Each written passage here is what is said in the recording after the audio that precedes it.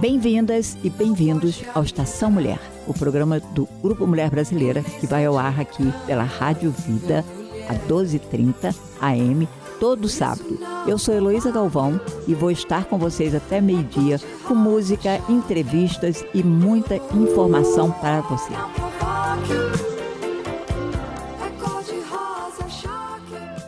Bom dia, pessoal! Bom dia nesse sábado aí. Vamos cruzar os dedos para o sol sair um pedacinho? Olha, hoje nós vamos tratar de um assunto importantíssimo. Eu sei que é do interesse de todo mundo. Então, a gente quer ver muita pergunta, porque se vocês não perguntarem hoje, que a gente tem duas pessoas que entendem do assunto, depois vocês vão mandar perguntar para mim e para a Lídia, e a gente vai ficar olhando uma para a cara da outra, dizendo, o que é isso? Como é que a gente responde? Então, vamos lá, tá? Eu vou pedir para as pessoas se apresentarem, porque são pessoas que entendem do assunto, e essas pessoas é que vão aí coordenar o nosso Face hoje aqui. Lídia, você pode dar um bom dia para o pessoal? Bom dia, pessoal. Obrigada. Ana, pode dar um bom dia para o pessoal? Bom dia, pessoal. Um ótimo sábado de quarentena para todo mundo. Joe, bom dia, Joe. Sim, bom dia. Bom dia, pessoal. Estou agradecido por estar com vocês. Obrigada a você, né? Tirar amanhã do seu sábado aí. Você ia fazer o quê? Ia acampar? Ia nadar? O que você ia fazer hoje? Tem muito programa para fazer na quarentena. Então, gente, estamos aqui para falar de um assunto sério na nossa comunidade, porque tem muita gente sem saber o que vai fazer para pagar as contas, como que paga, como que negocia com o landlord, né? Se paga um pedaço, se não paga. Estão preocupados que os landlords estão mandando cartas, dando prazo para as pessoas pagarem. Então, Joe, você que trabalha lá no Greater Boston Legal Service, que você trabalha exatamente nesse setor, o que você tem para dizer para as pessoas nesse momento que elas têm um aluguel para vencer, ou já está vencido, mas elas não têm o dinheiro para pagar? Bom dia, de novo. Meu nome é Joey Michalakis, sou advogado com serviços legais de Grand Boston. Trabalho na área, principalmente, duas áreas, principalmente direitos do inquilino e também direitos do trabalhador. Nestes tempos, as áreas como mais comuns de problemas, right? Minha oficina está em contato com vários inquilinos que também são trabalhadores, pedindo essa mesma pergunta, right? Que eu vou fazer para pagar o aluguel, porque eu não estou trabalhando neste momento. Geralmente, eu não digo a qualquer pessoa que fazer, porque cada pessoa tem uma situação pessoal.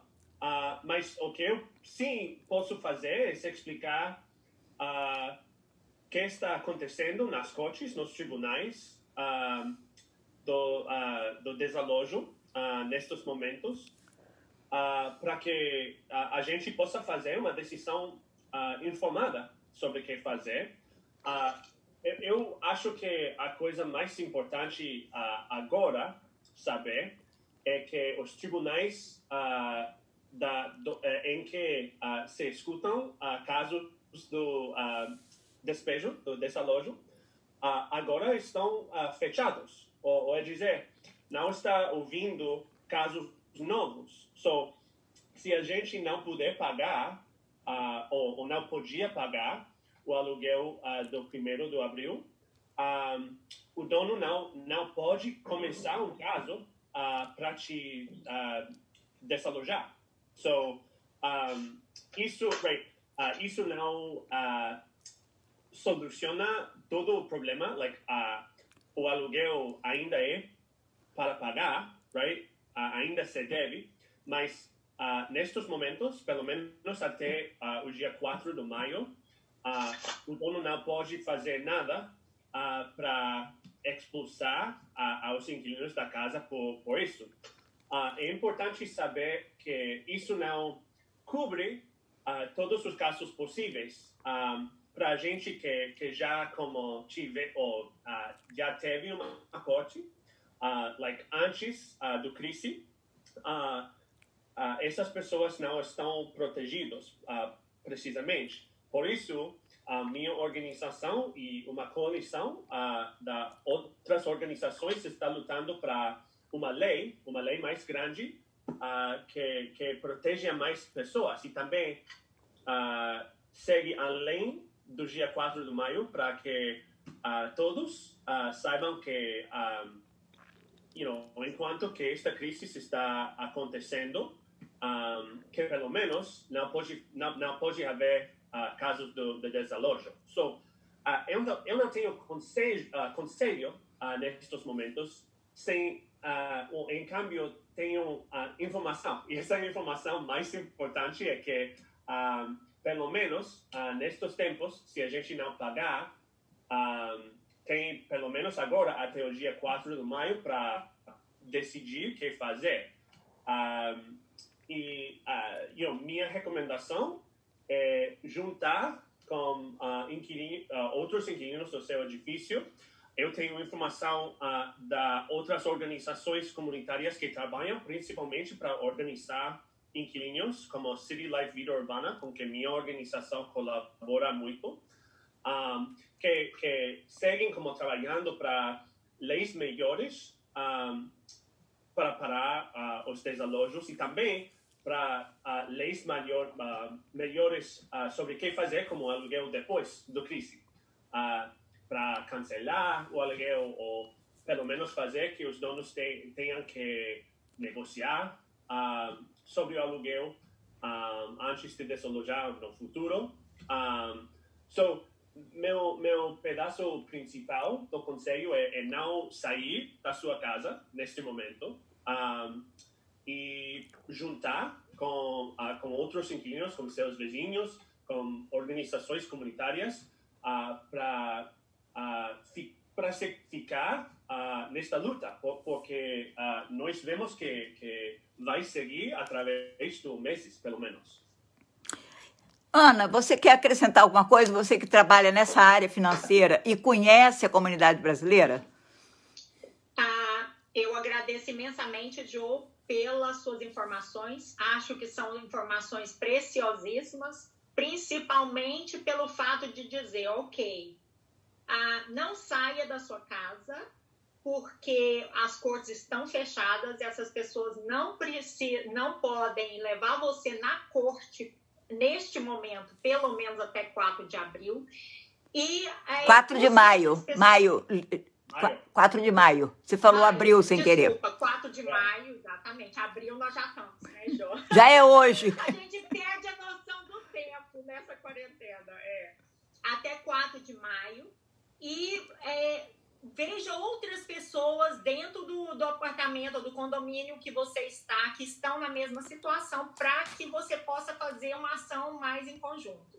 Agora, uma coisa que eu queria deixar muito claro para as pessoas, primeiro, é que você tem que ser proativo com o dono do seu apartamento ou o dono da sua casa. Você não pode esperar passar e chegar até maio para você entrar em contato com ele e dizer a sua situação. Você tem que proativamente entrar em contato com os donos dos imóveis e dizer, esta é a minha situação. Mesmo que a sua situação seja a situação de todo mundo, que não tem trabalho, não tem dinheiro, não tem renda entrando, você tem que dizer e entrar em contato com essas pessoas. Porque se você não entrar em contato com eles, você não fez o primeiro passo. Concorda, Joe, em relação a isso? Sim. Como advogado, uma coisa que eu digo frequentemente é, bom, eu não conheço a você nem ao dono da casa, right? Uhum. Mas geralmente um diálogo, uma negociação, geralmente cria como situações melhores no futuro, right? Sempre é mais fácil negociar que ir a uma corte, a um tribunal depois. Então, eu acho que o que você diz tem razão.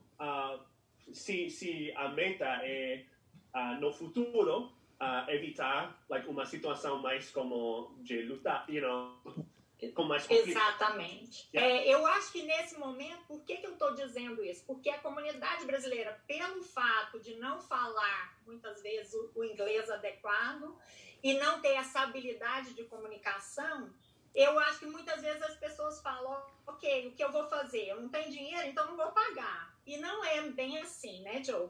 E eu acho que um outro ponto a deixar bem claro é dizer que vai existir um método no futuro tem que existir um método de a negociação dessa dívida, porque essa dívida não vai desaparecer milagrosamente, né, Joe? Outra coisa importante é que a minha organização e nossos aliados na comunidade reconhecemos, obviamente, que em muitas situações, o que está acontecendo a inquilinos e a donos pequenos é parecido, right? Muitos donos pequenos da casa também estão como sofrendo, right? Ou preocupando de como pagar a sua hipoteca, right? Nestes meses, right? E eu acho que, pensando em como comunidade vamos passar por esta situação juntos, o que você diz é um método como melhor de criar como alianças entre inquilinos e donos pequenos para lutar para soluções sistemáticas, right? Que vai proteger as dois grupos das pessoas e os interesses de inquilinos e donos pequenos muitas vezes são como disse, parecidos e as conversações que você está promovendo são como um jeito bom de pensar nisso também. Eu quero fazer uma observação, por favor. A maioria dos casos que nós temos visto no Grupo Mulher Brasileira, o que dizem? Que alguns proprietários não têm como se comunicar com eles. Não atendem o telefone, não têm um escritório, não, só talvez mandando uma carta. E a outra coisa que eu ouço de algumas pessoas, quando eu começo a fazer pergunta, é que me dizem que tem uma parte do dinheiro para pagar. Pode pagar um pouco, pode pagar metade. Então, eu sempre digo, ok, diga isso para o seu proprietário. Diga, eu não tenho 100% do aluguel, mas eu tenho X para dar, para colocar. No caso, Joe, dos proprietários, que você não consegue falar com eles, porque alguns proprietários estão mandando carta para os inquilinos, dizendo que eles façam um depósito automático, direct to deposit, na conta dele, proprietário. O que não era um método usado antes. E agora eles estão pedindo que façam isso. Como que essas pessoas podem lidar? Okay, se você não fala comigo, eu não posso me comunicar com você, posso mandar uma carta dizendo isso com um cheque, isso é o que eu tenho esse mês. Eu vou pagar, mas agora eu não posso pagar tudo. Geralmente, uma coisa importante para o que eu como sigo dizendo é que estamos como vivendo em tempos sem precedente, right? E tempos muito estranhos, right? Que ninguém tem morado no passado, right? E por isso, honestamente, é importante só fazer o que a gente pode fazer, right? Para mim, uma carta como um cheque dizendo isso, eu só posso pagar X pelo momento, eu espero ter uma conversação em seguida com você sobre como, como pagar o aluguel atrasado no futuro, tá bom, right? Porque, honestamente, uma pessoa não pode como inventar dinheiro onde não há dinheiro, right? E tomando em conta que as cortes ou os tribunais não estão aceitando casos novos do despejo, pelo momento o dono não pode fazer nada sobre isso também não, right? So, para mim é importante, seja o que seja o jeito de comunicar, essa ideia é o mais importante, porque a gente não deve, se não como puder pagar todo o aluguel sem sacrificar comida ou outros gastos importantes, right? Pelo momento, pague o que a gente possa pagar. Right? Então, e por isso é muito importante manter como informado sobre os esforços da comunidade, das organizações para promover soluções sistemáticas para isso, com os governos da cidade de Boston, com o governo estatal, para que haja ajuda com isso no futuro. Então, quero mandar um recado aqui para o Wesley.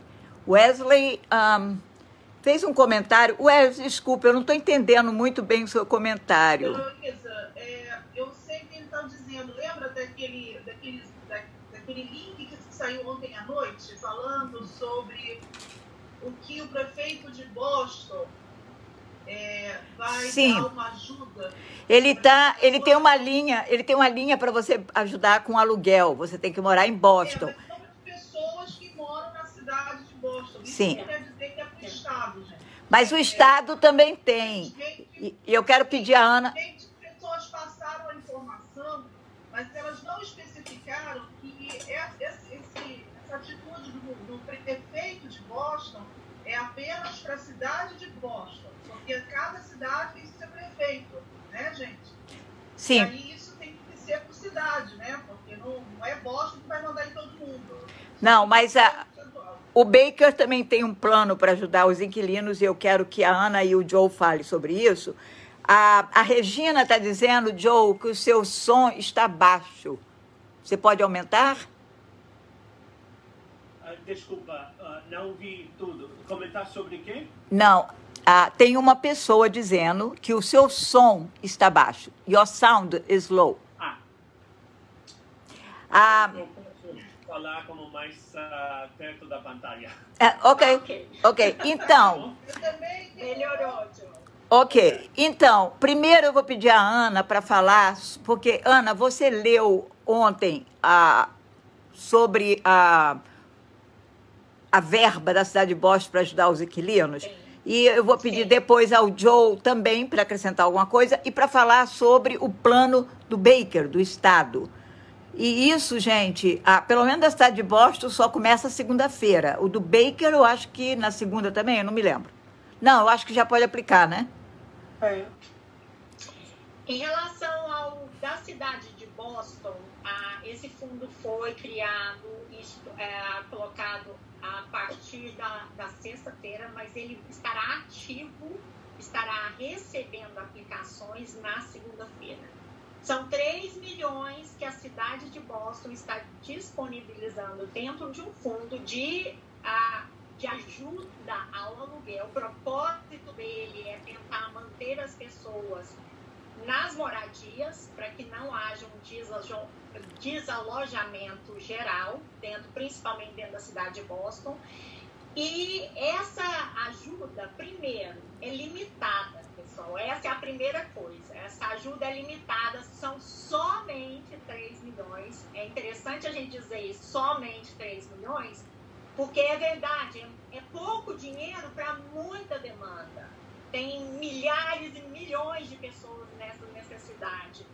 Então, o que eu sugiro, a gente colocou até, eu vou colocar no site, no Facebook do Conselho de Boston, essa informação pública para que você possa ver aonde aplicar na cidade de Boston. É boston.gov, está ali, vai ter um local que você pode aplicar. Ela só se qualifica para a cidade de Boston. Ela não é necessário você ter documento você pode ser indocumentado. Eles não estão exigindo o status imigratório e comprovante, e eles também, mas tem alguns critérios. O objetivo deles com esse fundo é ajudar principalmente aquelas pessoas de renda bem baixa, ou seja, pode ser, a qualificação tem que ser 80% da média de ganho da família de Boston, que é 74 mil. Ou seja, se você ganha em torno, vamos dizer, 60 e poucos mil por um casal, dentro de Boston, você pode aplicar. O objetivo deles é principalmente aquelas pessoas que ganham menos de 25 mil individual, ou seja, é renda baixa. Eles vão analisar caso por caso, pode ser colocado até 4 mil disponível para aquela família, dependendo da necessidade dos fundos disponíveis. Lembrando, é somente na cidade de Boston, na grande Boston. Esse fundo é da local de Boston. Mas como a Heloísa disse, existem outros fundos, e eu sempre digo, a pessoa, o indocumentado principalmente, o melhor caminho é sempre ir para buscar fundos estaduais e fundos privados ou fundos locais, porque esses muitas vezes vão poder ajudar um pouquinho a comunidade indocumentada. Porque, infelizmente, nos fundos federais, a gente vai esbarrar com alguns problemas de elegibilidade para a comunidade indocumentada. Ana, só para lembrar, porque às vezes as pessoas ficam confusas, o que a gente quer dizer com Boston? Boston, você tem que morar nos limites do que é considerado Boston. Por exemplo, East Boston, Jamaica Plain, Roslindale, Roxbury, West Roxbury, Brighton, Allston, South End, South Boston, o que mais? Esqueci. Dorchester, Mattapan, North End também. North End, sim, com certeza. Então, se você botar no mapa Boston, se você tem um zip code que é Boston, você pode aplicar dentro dessas qualificações que a Ana falou. E olha, gente, como ela falou, o dinheiro parece muito, mas não é suficiente. Então, é claro, se vai entrar em vigor a partir da 0 hora da segunda-feira, a 0 hora da segunda-feira você quer apertar o seu botãozinho para submeter a sua proposta. Agora, e a gente poderia tentar fazer aqui uma sessão em que a gente poderia ir olhando o formulário e ajudando você a preencher, já que o formulário está em inglês. Eu não sei se a gente teria condições de fazer isso amanhã ou segunda-feira, mas é uma proposta que está no ar. Agora eu vou pedir ao Joe que complemente, Joe, alguma coisa e que fale também de verbas estaduais. O que o Baker está propondo? Bom, neste momento não há um fundo especial do Estado. O programa que já como existiu para esta situação, um programa estatal que se chama RAFT, Residential Assistance for Families in Transition, em inglês. Isso se expandiu por 5 milhões de dólares faz uma semana ou duas. Esse programa também é estatal, é um fundo que pessoas indocumentadas a que eles podem ter como acesso. Normalmente, o limite é que a gente já tem que ter uma carta dizendo que a gente não pagava o aluguel, ou uma carta do despejo de 14 dias, algo similar, para apresentar para apresentar a organização que administra o programa, que se chama Metro Housing Boston. Tem que ter documento, Joe? Documentos como de residência? Não. Assim? Não, imigração. É para todos os residentes do Massachusetts. O que acontece é que os fundos pagam diretamente ao dono. O status migratório da gente não importa a poder receber esses fundos. Mas como disse Ana, right, a respeito do novo programa, right, esses fundos, 5 milhões, parece ser grande, mas vai Desapareceram muito rápido. Você congelou, Joe. Mas eu acho que a Metro está aberto agora para aplicações do internet. Eu posso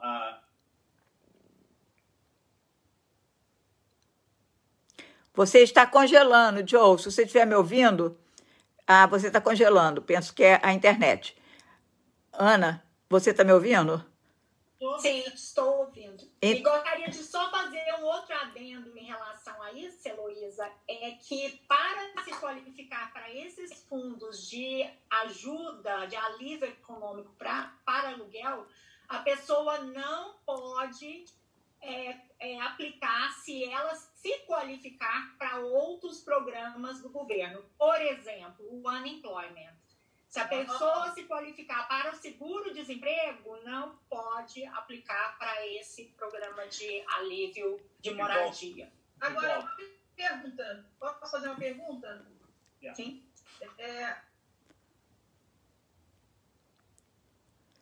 Lídia, você congelou? Precisa ser documentada ou não? Não.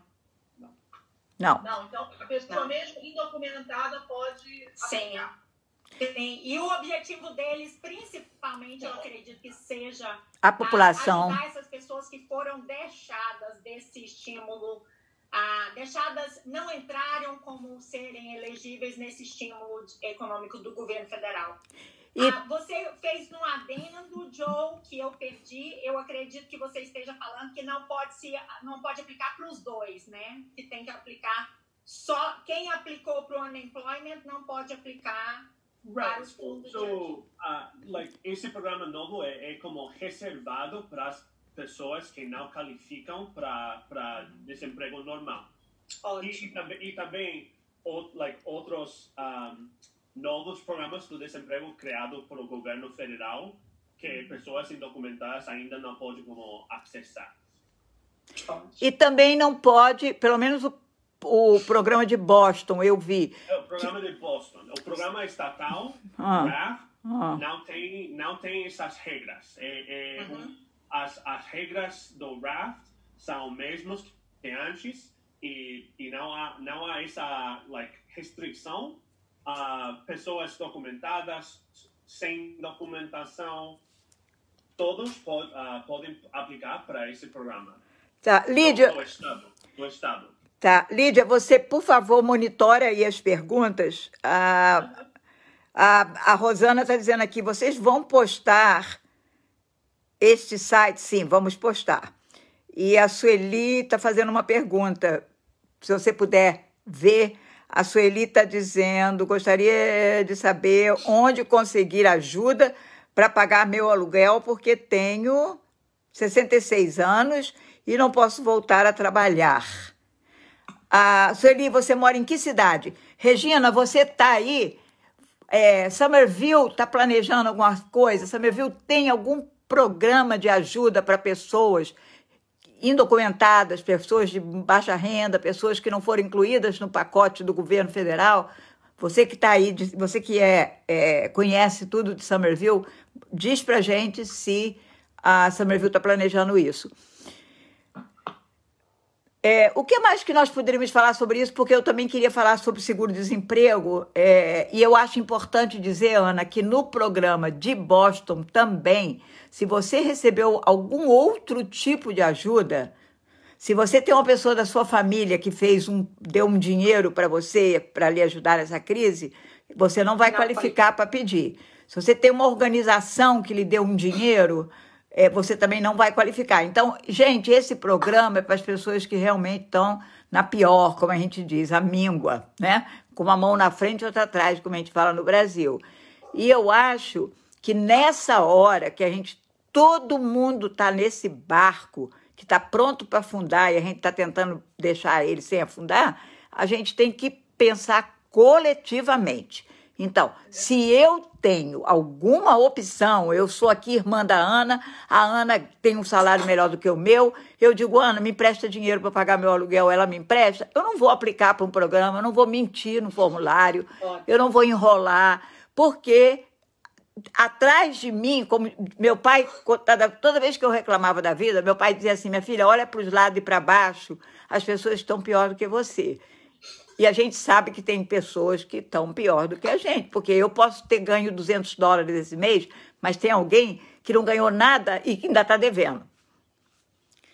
Okay, eu queria fazer uma colocação em relação a isso, Heloísa. Primeiramente, pedir para todas as pessoas que estão nos assistindo, nos ouvindo, para pensar a longo prazo. Eu digo a longo prazo não é uma semana, não. Para pensar 2 semanas, 1 mês, 2 meses. Pode ser que nós estejamos fora de trabalho por 2 meses. Pode ser que o aluguel não possa ser pago somente esse mês, mas o próximo mês e talvez o outro. Então, você também tem que fazer um acesso da situação financeira em que você está. Se está entrando pouca renda, enfim, administre adequadamente para os dias chuvosos. Não gaste tudo, corte totalmente o básico, corte totalmente aquilo que não é essencial. Porque cada $10, $20, $30 vai contar. Uma outra coisa, pense em outras formas da onde você tem que você possa tirar. Se você tem um dinheiro no Brasil, eu sempre digo para as pessoas, bote isso na sua cabeça. Você pode necessitar desse dinheiro de lá para cá. Pense, busque informação de que forma você pode trazer esse dinheiro. Porque de nada é bom, não faz nenhum tipo de ajuda. O seu dinheiro está lá no Brasil, sentado lá ou rendendo lá e você passando fome aqui. E tentando usar recursos, como a Heloísa muito bem disse, tentar usar recursos que são extremamente limitados e que outras pessoas possam realmente estar precisando. Um outro ponto muito importante é para a gente pensar em termos de comunidade, como a Heloísa disse. Eu tenho alguém que possa me ajudar? Eu tenho alguém que possa me emprestar um dinheiro e a hora que tudo voltar ao normal, aquilo ali não vier a faltar para a pessoa e eu possa repor? Isso é super importante, gente. Porque o processo é longo. O processo não vai ser 2 semanas. E isso, infelizmente, eu digo isso com uma certa dor no coração, né, Heloísa? Claro. Mas eu digo de forma verdadeira porque a gente vem escutando isso em toda chamada de conferência, a gente vem escutando isso. Que além do processo da quarentena, depois existe um efeito dominó de desaceleração da economia americana. Sim. Então, o que vai fazer com que muitos serviços que não sejam essenciais não voltem a estar no mercado por um período mais longo. Sim, e quem faz limpeza... Ana, desculpe, quem faz limpeza, as clientes, muitos podem estar passando pela mesma dificuldade, podem ter perdido emprego ou ter reduzido a carga horária. Exatamente. Então, se eu tinha uma schedule de 20 casas, talvez quando voltar eu vou ter 5 só, vai ser uma recuperação lenta. É, uma recuperação lenta, e isso é importante de dizer para que a gente administre a expectativa das pessoas. Sim. Por exemplo, o pacote do governo veio, vai ser distribuído uma ajuda para quem se qualifica. $1.200, $2.400, $500 para cada criança elegível antes dos 17 anos. Gente, esse dinheiro vai embora em 2 segundos, se você não souber administrar isso corretamente.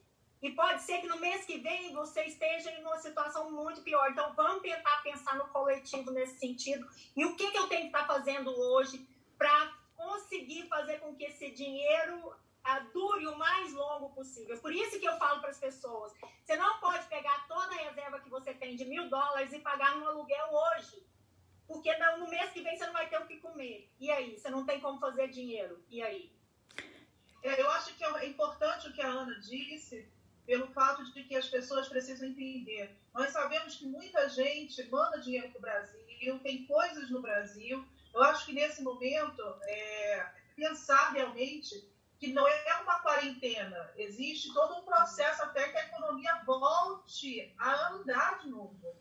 E a gente não sabe, nós estamos... Você sabe como é que a gente está vivendo? Em cima de uma areia movediça. A gente não sabe, a gente não está botando o pé na terra. Então, se você tem condições de poder trazer o que você mandou para o Brasil de volta, eu acho que seria ideal, porque essa questão do aluguel, tudo bem, você não vai pagar aluguel hoje, esse mês você não conseguiu pagar aluguel. Ninguém vai poder botar você para fora de casa, porque corte não funciona e polícia não pode fazer isso. E muito menos o dono da casa pode tirar a força de dentro de casa. E isso também serve para quem aluga quarto. Você não pode pegar o seu roommate e botar para fora porque ele não pagou o quarto para você. Correto, gente? Certo. Joe, você quer acrescentar alguma coisa, Joe? Não, eu concordo com tudo isso. Honestamente, advogados...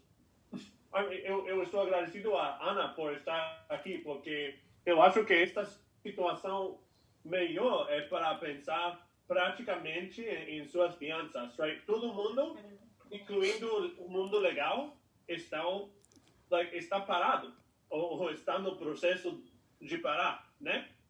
E por isso é importante pensar em como se preparar para esse momento em que se vai abrir tudo, incluindo os processos legais. Pois é, então assim, o que a gente precisa passar para a comunidade é que esse momento é um momento difícil. Esse mês, deixamos de trabalhar, 3 semanas a 2 semanas no mês de março, e já houve esse tipo de caos com questão do aluguel. Dia 1º de abril ao dia 30 de abril, meu amigo, ninguém vai trabalhar. Já está dando, o governador disse que talvez no dia 4 de maio, o aluguel vence no dia 1º de maio. E aí, o que você vai... Também não vai ter dinheiro. Então, ou você pega o dinheiro que você tem aqui e você vai guardar para você suprir a sua necessidade de comida, ou você vai pensar também em ver o que você tem no Brasil e traga de volta. Porque é o único jeito, porque tem coisas que... Infelizmente, o indocumentado não vai ter direito. E a ajuda dos $1.200 e dos $500 que as crianças vão receber, gente, é para pais que estão em situação legal. Porque quem vai receber é o pai, não é a criança. Se o pai aplica com a Itinamba, o seu imposto de renda, ele não vai receber, apesar do filho ser social security. Então, eu acho que a comunidade precisa entender isso, cair a ficha. E as organizações brasileiras, elas estão buscando um jeito. A Heloísa está buscando através do Grupo Mulher Brasileira, tem a Natalícia buscando para ver se consegue receber algum grant para poder ajudar algumas famílias, mas isso não vai suprir a nossa necessidade, verdade? Não é, Ana? Sim, com certeza. Os recursos são extremamente limitados, gente. Aí, novamente, a gente volta àquela ideia. Vamos pensar fora da caixa. O que a gente, da onde a gente pode trazer dinheiro, acessar dinheiro. Se você tem uma poupança ou tem uma renda para o futuro e que você, de repente, precisa acessar, gente, tem que ser considerado tudo isso. Não adianta ter a poupança ali. Tem gente que fala, eu escuto muita gente falar, Nana, mas eu não queria tocar no meu fundo de emergência. Fundo de emergência é para isso, gente. Fundo de emergência se usa e se constrói outra vez para que você possa passar nesse momento, primeiro, sem usar recursos que outras pessoas que realmente não têm precisem, e segundo, para que você passe isso no menos de estresse possível. Então, acho que isso é muito importante a gente dizer. E não estou dizendo só o dinheiro do Brasil, não. Eu estou dizendo, por exemplo, pense fora da caixa. Se você tem um dinheiro debaixo do colchão, se você tem um dinheiro que de repente está... Enfim, hoje todos esses, uma linha de crédito numa casa, tudo isso tem que ser... Não estou dizendo para acessar. Fique bem claro isso, gente. Eu não estou dizendo para você acessar isso prematuramente. mas estou dizendo para você fazer uma análise do que você tem e da onde pode vir alguma ajuda de dinheiro. Contar com o governo, contar com esses fundos criados para indocumentados, a necessidade é muito grande, os recursos são extremamente escassos. Não espere por isso. Só isso que eu quero dizer. Olha, Lídia, desculpe, leia o recado da Regina depois, por favor. É uma coisa que a gente precisa pensar como organização, isso eu falo pela organização do New England, tem a Heloísa que pode falar pelo Grupo Mulher Brasileira. Isso serve para a gente abrir um alerta. Na realidade, a comunidade hispana, a comunidade de língua espanhola, ela está mais organizada com relação a esses fundos, porque todos os fundos para indocumentados estão vindo deles. Uhum. E a população deles é muito maior do que a nossa, talvez. Uhum. E a gente precisa, nesse momento, começar a pensar, será que não é o momento das organizações brasileiras, talvez, criar um fundo? Porque houve isso hoje. A gente não sabe se daqui a há 100 anos atrás, houve a gripe espanhola. Ok, tudo o que está acontecendo hoje é a primeira vez para todos nós, porque nós não vivemos em 1918. Nós não vivemos em 1929, na Grande Depressão. O que se caminha é para uma Grande Depressão aqui, gente. E a gente precisa pensar que a nossa comunidade é vulnerável aqui. É isso que a gente precisa pensar. E talvez seja o momento das organizações, isso eu deixo um alerta das organizações também, sabe, Heloísa? Talvez a gente se concentrar e ver como é que a gente pode criar um fundo que seja voltado para pessoas que realmente precisam, para os indocumentados. Não sei se isso é possível, se é viável, mas a gente tem que pensar. E outra coisa, eu, por exemplo, no NEC, aqui no centro comunitário, a gente pode tentar dar ajuda, mas a nossa maior ajuda que a gente pode dar vai ser com relação à comida. Porque a gente não tem condições de dar ajuda financeira para ninguém. Então, assim, é difícil a gente falar isso. E a gente sabe que daqui para frente é que as coisas vão piorar. A gente sabe que esse mês de abril a gente está vendo já o step by step das violências domésticas em casa que já estão chegando aos nossos telefones. Nós já estamos vendo problema entre pai e filho, tem problema entre marido, enfim, tem tanta tanta coisa acontecendo e também a questão de comida. Quanta gente chegou agora pela porta do México, gente? Essas pessoas precisam de ajuda também.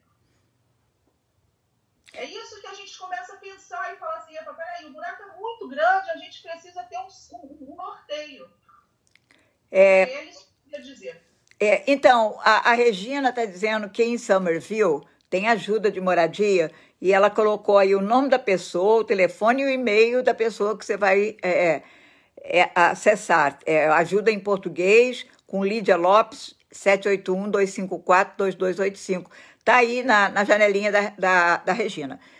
Vamos falar um pouquinho de seguro-desemprego. Joe, quem pode pedir seguro-desemprego? Para trabalhadores imigrantes, há duas coisas importantes. Primeiro, seu status ou sua autorização do trabalho. Pode qualificar como trabalhador migrante se através do seu trabalho trabalhava com autorização, permisso do trabalho legal, ok? Isso uno às vezes pode conseguir se não tiver como status, digamos, legal, com certas aplicações, mas a autorização, o permisso tem que ser válido, ok? Essa é a primeira coisa. Segunda coisa, para o que se chama como desemprego normal, tradicional, uma pessoa tem que ser um trabalhador em vez do contratista, ou 1099, ok? Essas pessoas, incluindo trabalhadores como Queen classificados, há outro programa pendente que passou o governo federal, baixou a lei que se chama CARES Act, um novo que o Congresso Federal passou como faz 2 semanas, mas os detalhes do programa novo ainda estamos como esperando. So, meu conselho principal seria essas 2. Você congelou. A preocupação de poder de ter sido mal classificado e também que tinham permisso válido quando trabalhava. Pode ligar à minha oficina. O número de telefone é 617-603-1639. Okay? Sim. 617-603-1639. E a gente pode deixar uma mensagem com nome e número de telefone. E uma pessoa, provavelmente vai ser eu ou outro advogado que fale português, pode como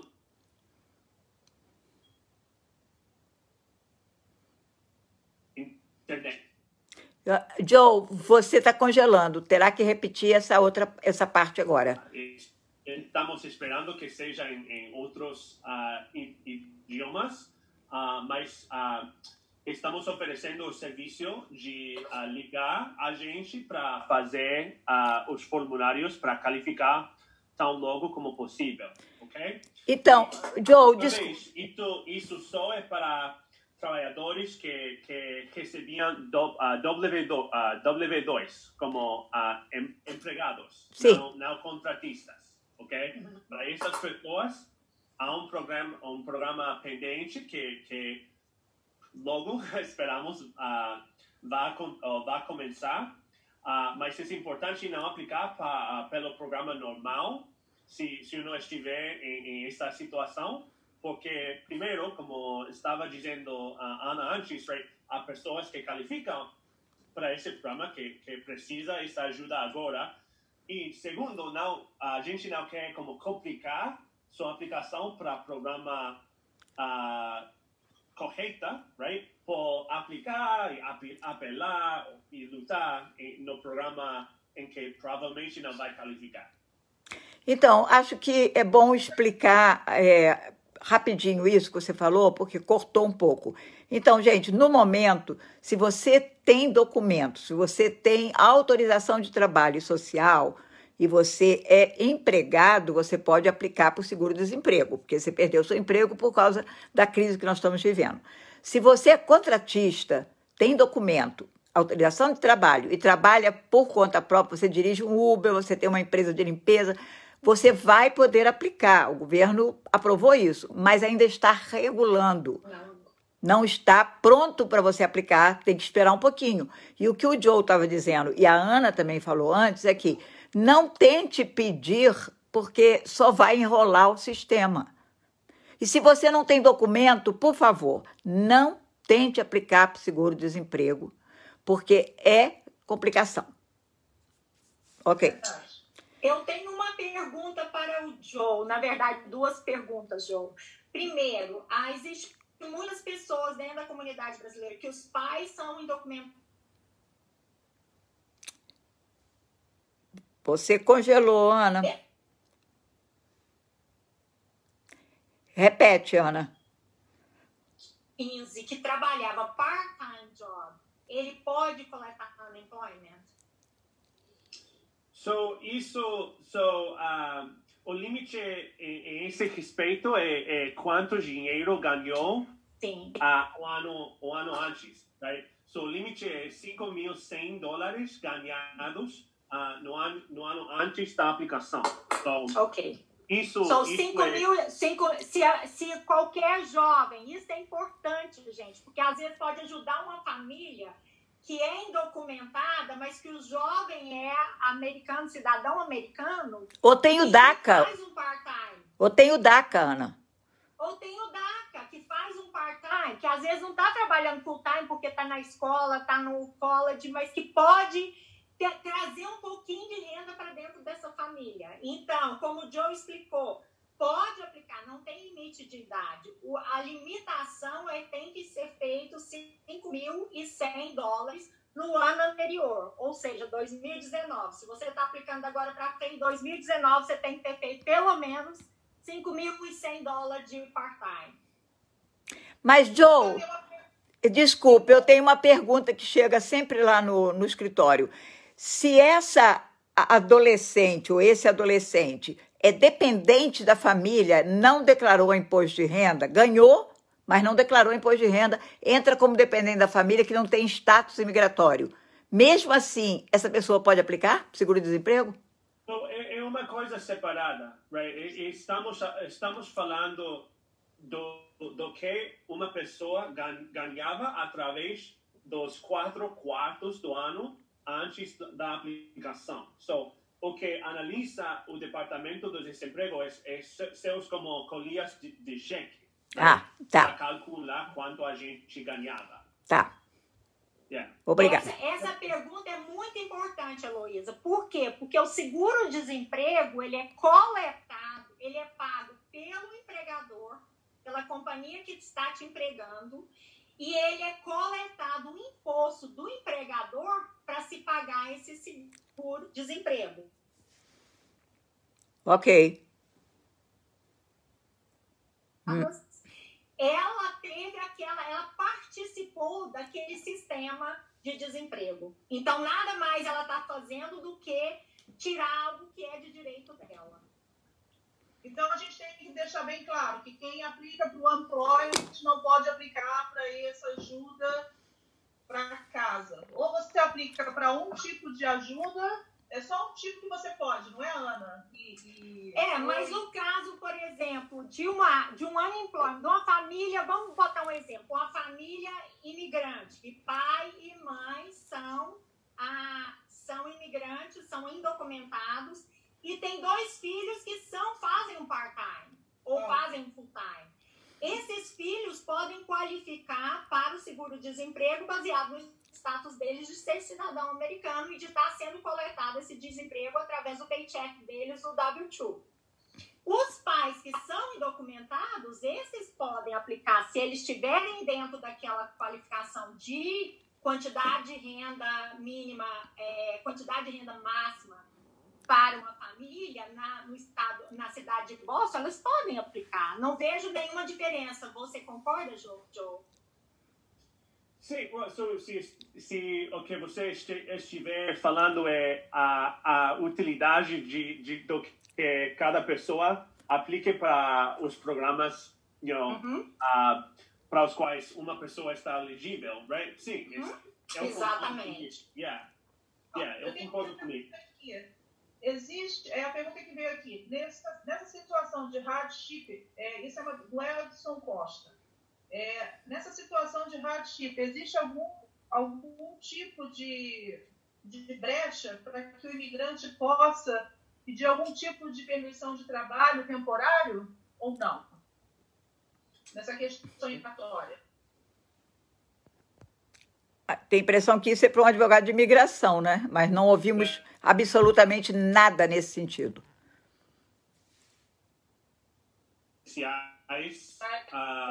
Para estes momentos, não. Não tem nenhuma... Trabalha part-time é da Carla Gaspar. Minha filha faz trabalho part-time e paga o college, agora está parada e ela pode aplicar? Se ela tiver feito o ano passado, pelo menos nos últimos 4 quarters, pelo menos 5.100 total, e ela tiver documento, sim, ela pode aplicar. O que é 4 quarters, Ana? É importante entender isso, right? Que 4 quartos, right? So, se eu aplicar, a segunda-feira, estou falando do que eu tenho ganhado no ano atrás do abril 6, ok? So, abril 6, 2019 até abril 6, 2020. Exatamente. Ok, então vamos supor, essa menina, ela tem que apresentar o imposto de renda dela ou é dos pais? Não tem que apresentar imposto de renda na aplicação para o seguro-desemprego, não. O que eles fazem, isso automaticamente, eu acredito que seja dados públicos, né, Joe? Porque à medida que a pessoa vai relatando isso e pagando e relatando isso para o governo, eu acredito que essa verificação é automática. Right, yeah, seus impostos não são como jeito bom de verificar o ingresso. Uma pessoa usa seus colias do cheque, right? Não seus impostos, porque os impostos não como descrevem a ganância do este ano, right? Sem que o ano atrás. E também, como disse Ana, automaticamente, se o empregador estiver pagando como em cheques legalmente através do ano, se reporte as colias automaticamente, ou deve, também os impostos. Ok. Por favor, lembrando, só frisar uma coisa. Heloísa, nesse momento, todo mundo que tem acesso ao seguro-desemprego tem que ser pessoas que trabalhavam no W2, no payroll. Yeah. Se você não ganhava no W2, eu acredito... Mas explica, Ana, explica, por favor, o que é colia em português, que eu não consigo lembrar a palavra. E explica... Colia, o que ele quer dizer é que quando o empregador paga através do payroll, através do W2, automaticamente já é tirado um imposto daquele pagamento para... Contra-cheque. Contra-cheque, não? Contra-cheque, exatamente. Contra-cheque. Contra-cheque. Do espanhol. Contra-cheque, não se preocupe. Mas... Está ótimo, Joe. Está excelente, Joe. Quero enfatizar isto também, que o que a Ana disse é correto, que se no formulário inicial, se a pessoa escrever corretamente o empregador, e se o empregador, através do tempo do emprego, pagar e reportar todos os pagos que todos os empregadores devem estar fazendo, right? Eu sei e entendo que isso não sempre acontece, mas deve. O sistema do desemprego deve poder verificar tudo. O importante é reportar corretamente no formulário, comigo ou com Heloísa ou outro em Centro de Mulher Brasileira, o que está ajudando como formulário, reportar toda a informação corretamente, ok? Sim, mas na nossa... Desculpe, pode fazer. A Cris Rodrigues está perguntando, Everest tem alguma ajuda para aluguel? Você sabe, Heloísa? Não, tem que perguntar ao Marconi e a Stephanie. Alô, Marconi. Marconi estava numa reunião hoje de manhã, não pôde participar conosco.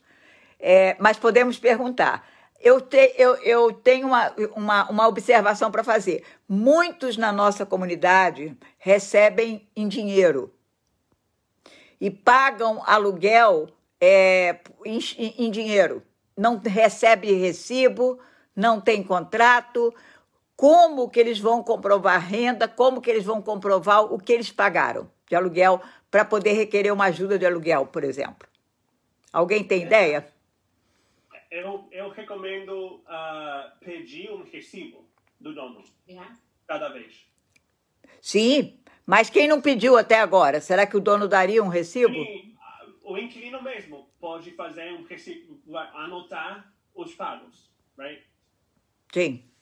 Ou preparar um recibo seu e dar esse recibo ao dono para assinar. Sim. Ou firmar. Ok. Gente, tem mais pergunta, Lídia? A gente está chegando a quase 1h30, não? Deixa eu ver aqui. E eu estou vendo que tem bastante gente aí assistindo, são 12:10. Então, Joe e Ana, o que nós não falamos, o que não foi perguntado, que vocês acham importante? Diga, Lídia. Nesse caso, vamos supor, a pessoa até conseguiu pagar o aluguel esse mês. mas mês que vem a gente sabe que muita gente não vai ter. É possível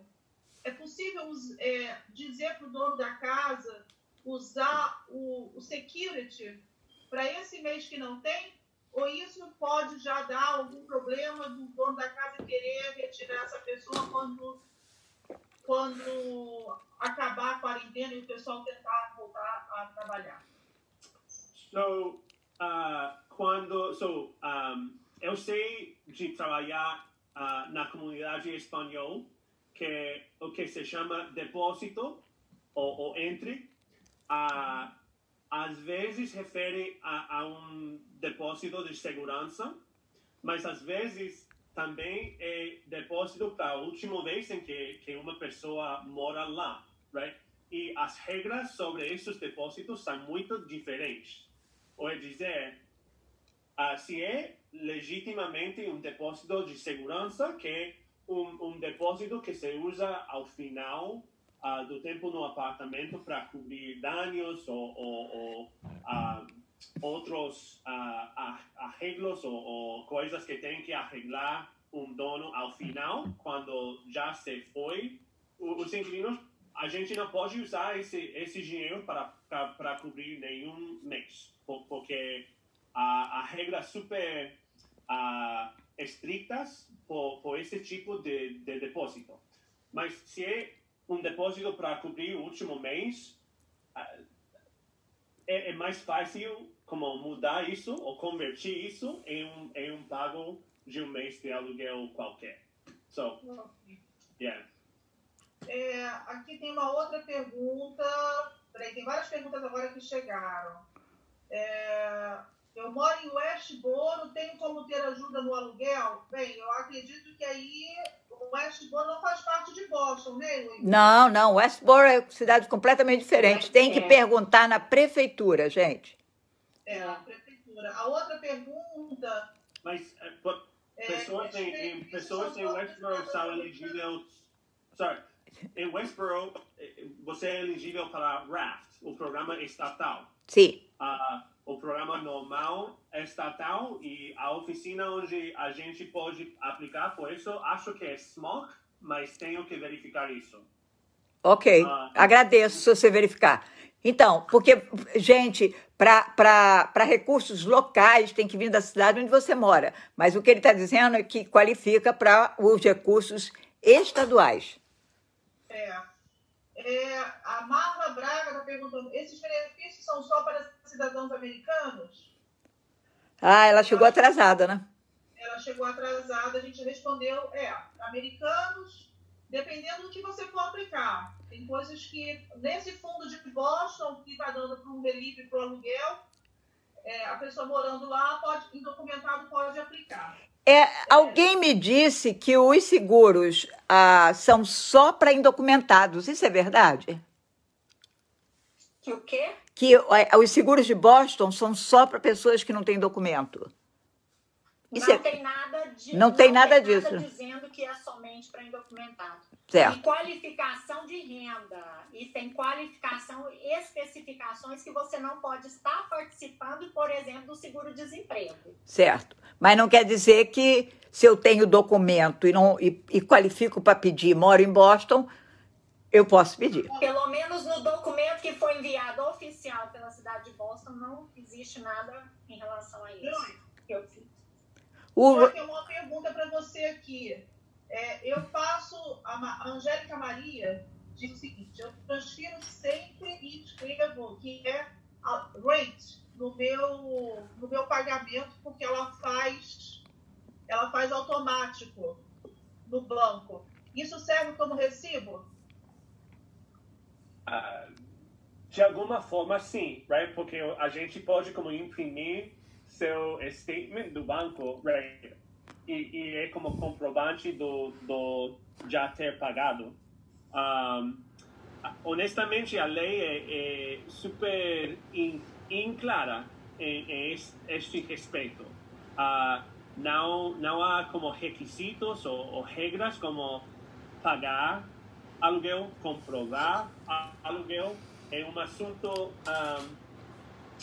honestamente, é um assunto de como a confiança que uma pessoa quer se no futuro haver...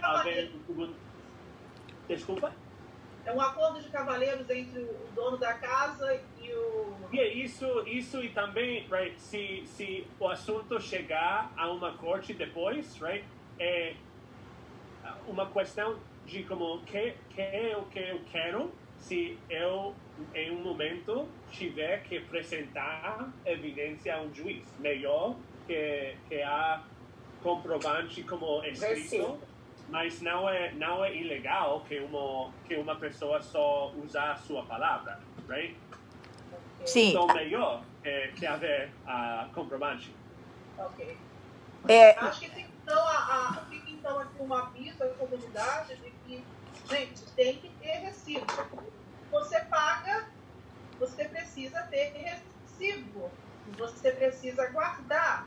é importante isso. Vai pegando e vai jogando tudo fora. É o momento que agora a gente vai precisar de papéis anteriores e cadê os papéis? Né?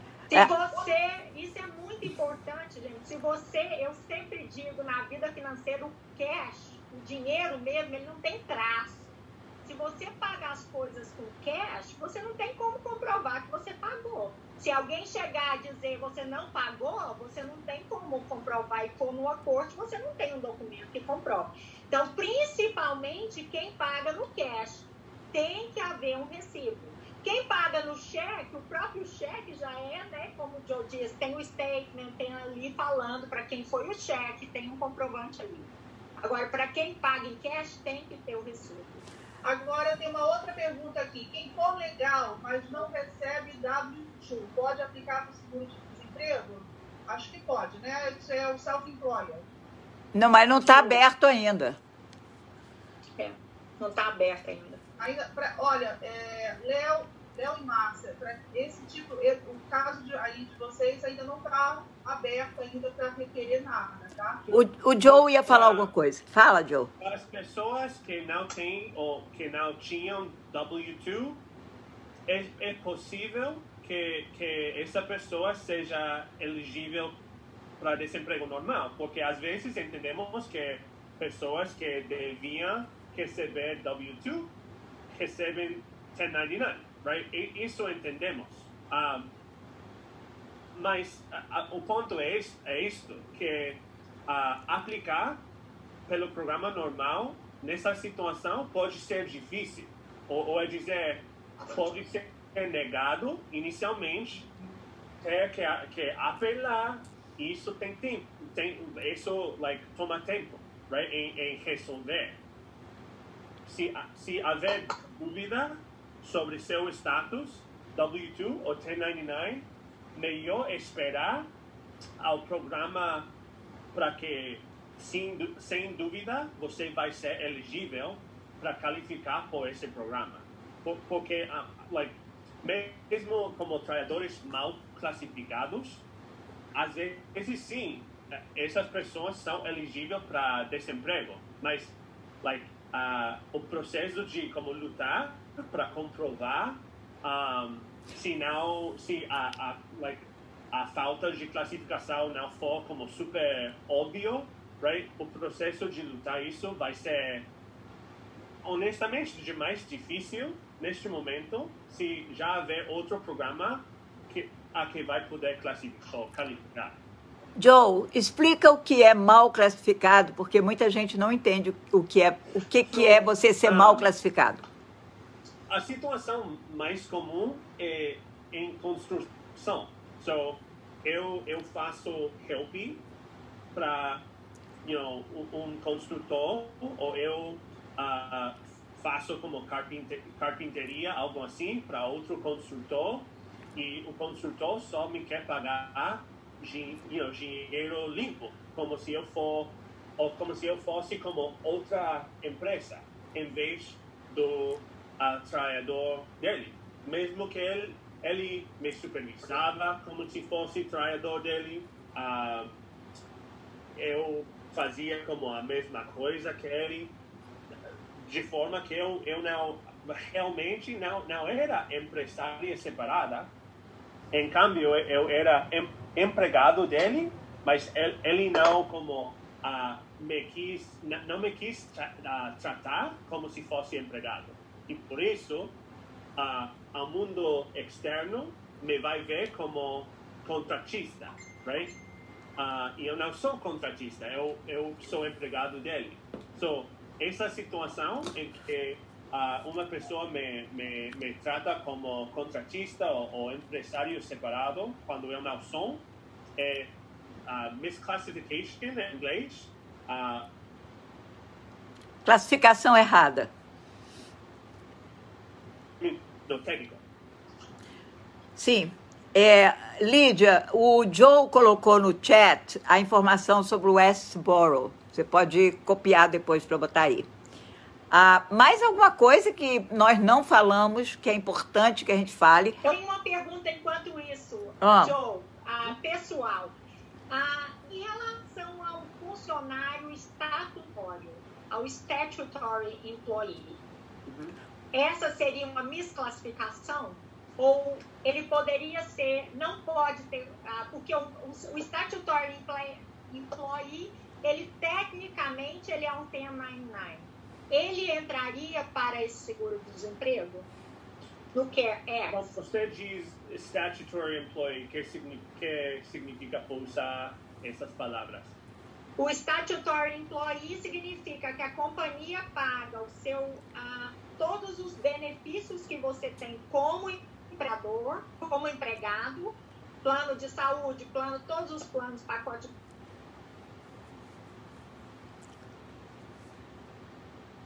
E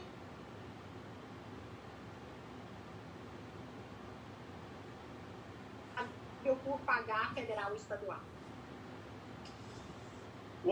Bom,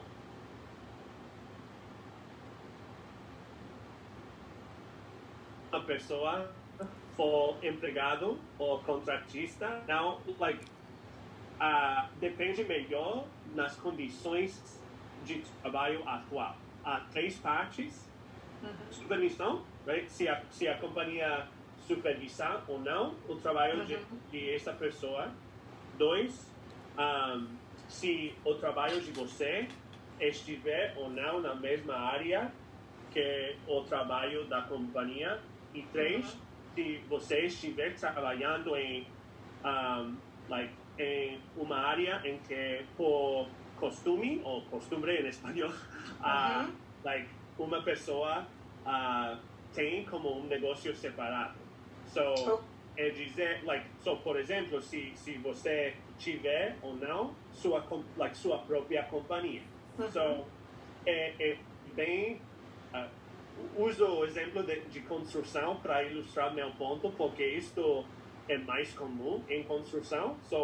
Se eu tenho como minha própria companhia, Joe's Carpentry, right? Carpintaria de Joe.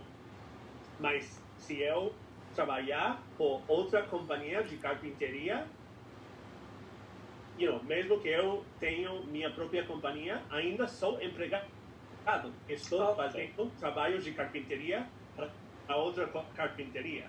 E se ele também me supervisar, o caso para comprovar do que eu não seja um empregado é mais forte. Mas, por conta disso, aplicações do desemprego funcionam melhor quando são simples, right? Ok, right? I get it. Entendi. Desculpa. Essa situação, right, não é simples, right? Aí pode ser negado. Right? Yeah. Porque em estes tempos, quando a demora pode ser a diferença entre comer ou não, right? Yeah. Correr o risco, right, de ser negado quando há um programa melhor no futuro imediato. Ok, obrigada pela resposta, Joe. Tá bom. Aqui. E para as pessoas que declararam imposto e ainda têm dívidas com imposto de renda, tem muitas pessoas com esse problema na comunidade, de estarem devendo ao IRS. Essas pessoas vão conseguir algum tipo de ajuda?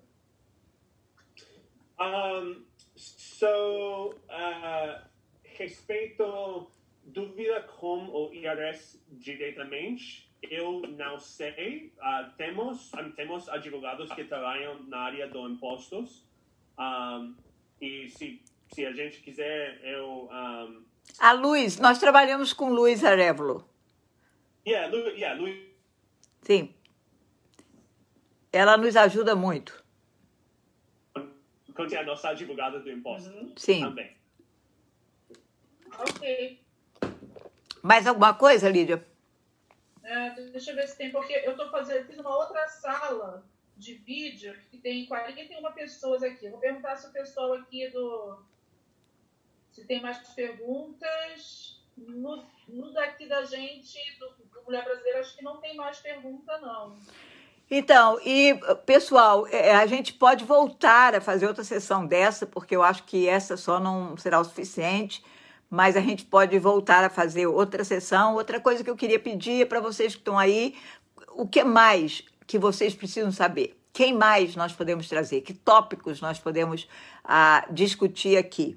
É muito importante que nesse momento a gente receba informação de quem sabe, de quem é especialista no assunto, quem trabalha na área, que pode realmente dar uma informação. Às vezes a gente tem vontade de passar a informação, a gente passa a informação, mas às vezes sem querer a gente passa uma informação errada, porque não é a área da gente. Então vamos ouvir da pessoa que trabalha naquela área, que é uma pessoa que tem credibilidade e conhecimento. Chegou aqui uma pergunta que eu posso responder. A Victor Lanzer, dizendo assim, congelou, Lídia.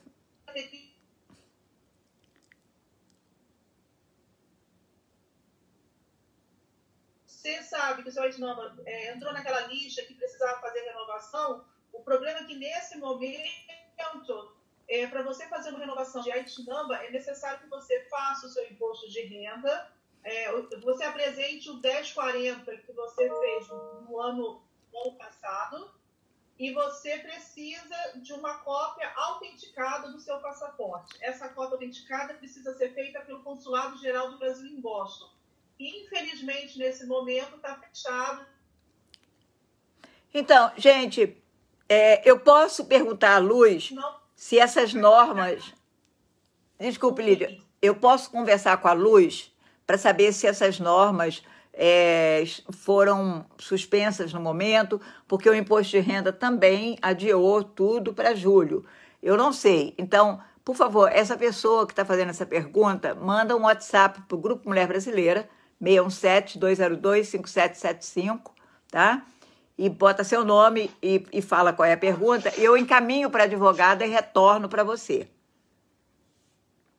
Essa do Aitnamba, Heloísa, eu estou falando porque qualquer renovação de Aitnamba é necessário ter uma cópia autenticada do seu passaporte. Sim, eu sei, eu não sei... O imposto de renda, ele não aceita cópia feita por notário público, tem que ser feito pela sua embaixada. Sim. Então, e como o consulado está fechado, é realmente impossível a pessoa, nesse momento, fazer qualquer tipo de cópia autenticada para que faça algum tipo de processo de Aitnamba. Bem, era só isso. Eu entendo o que você está falando, eu só não sei se o imposto de renda, no momento, aceitaria outra coisa. Isso aí eu não sei. Só perguntando a quem trabalha com imposto de renda. Então, mais alguma coisa, Lídia? Não, eu acho que não tem mais nada. Gente, voltamos com outra sessão dessa daqui a alguns dias, daqui a uma semana, quando houver mais necessidade. Joe e Ana, uma mensagem para a nossa comunidade, um até logo. O que vocês querem dizer nesse momento? Só que esta situação não é sua culpa, right? E que a coisa mais importante é manter a saúde, right? Seguir as instruções dos líderes políticos sobre, se manter na casa, ficar-se na casa para passar por esta crise e usar os recursos como Grupo Mulher Brasileira, as oficinas legais para tentar de passar por isto com com suas finanças não dañadas tantas e vamos passar por isso juntos. Obrigada. Ana? Perfeito. Eu faria minhas as palavras do Joe também. Primeiramente, todo mundo, a coisa mais importante nesse momento é estar seguro e estar saudável. O resto, a gente consegue trabalhar, a gente consegue lutar. Nós somos uma comunidade extremamente criativa, somos uma comunidade extremamente batalhadora, forte. O nosso problema de trabalhar trabalho conosco não é problema. E nós temos que ter muita paciência. Por quê? E administrar as nossas expectativas. Todo mundo acha que quando acabar a quarentena você vai sair na rua e o mundo vai ter continuado da mesma forma que estava quando nós começamos a quarentena. Infelizmente, não. Nós vamos ter uma nova forma de viver, nós vamos ter um novo ajuste na economia americana e nós temos que conseguir nos ajustar com isso. Então, mantenha suas expectativas no lugar. E, principalmente, eu queria pedir para vocês que nos estão ouvindo para nos ajudar a divulgar informações corretas, informações seguras, informações adequadas à nossa comunidade. Se esse vídeo foi importante para você, por favor, compartilhe esse vídeo. Busque as informações dentro do Grupo Mulher Brasileira, na página do Grupo Mulher Brasileira. A Heloísa está sempre atualizando lá, o grupo está sempre colocando informações confiáveis ali dentro. E também a página do Facebook do Conselho de Cidadãos de Boston, que a gente tem compilado, a gente tem agregado todas as informações que são confiáveis, são adequadas para que a nossa comunidade possa sair disso de forma segura e de forma unida. Verdade. Bem, complementando tudo que o advogado disse, a Ana, eu quero refrisar para vocês, porque o Conselho de Cidadãos teve uma grande vitória ontem, né, Ana e Heloísa? Sim. Nós conseguimos agora uma linha de telefone, então nós vamos ter um contato maior com todas as pessoas. Eu vou estar colocando aqui o número do telefone do Conselho de Cidadãos. Nós vamos estar trabalhando para poder resolver e tentar dar total ajuda às pessoas, o que for possível. E o importante é que vocês saibam, vocês podem ter essa linha de telefone para vocês ligarem de emergência. Está passando por algum problema, precisa de ajuda, pode contar, porque sempre vai ter alguém para atender o telefone. Se não atender na hora, deixa a mensagem que a gente retorna. Tá? Eu vou estar colocando o telefone aqui, que é o 857-302-0094. E também tem o WhatsApp. É mandar um áudio para a gente. Olha, está acontecendo isso, uma ajuda que eu não estou entendendo. Como é que eu faço? A gente vai encaminhar para a pasta do conselho e a pessoa responsável vai poder ajudar. Gente, eu acho que a Ana Panori vai ter bastante gente para poder solucionar o problema aí também, né? Tomara que não, né, Ana? Porque assim é sinal que as pessoas estão bem de finanças. É verdade. Se é que é possível estar bem de finanças nessa hora. Gente, eu vou agradecer muito ao Joe, que pegou lá uma parte da manhã dele no sábado para estar aqui com a gente. Foi muito importante. A Ana também a mesma coisa e a Lídia. A gente tem trabalhado horas incontáveis, a gente não vê hora nem dia, porque a necessidade é de todos e só juntos a gente vai sair dessa situação. Então, convido você para amanhã, 3 horas, tem o show do Luiz Simas. Eu vou colocar o link aqui, show de música popular brasileira, amanhã às 3 horas. Não é na página do grupo, é na página do Luiz Simas, mas eu vou vou compartilhar com vocês. E segunda-feira, 8h30 da noite, a gente volta com outro assunto muito legal. Então, ótimo final de semana para todo mundo. Obrigada, gente. Até a próxima. Um beijo. Obrigada, Luísa. Obrigada. Tchau. Tchau. Sexo frágil, não foge à luta e nem só de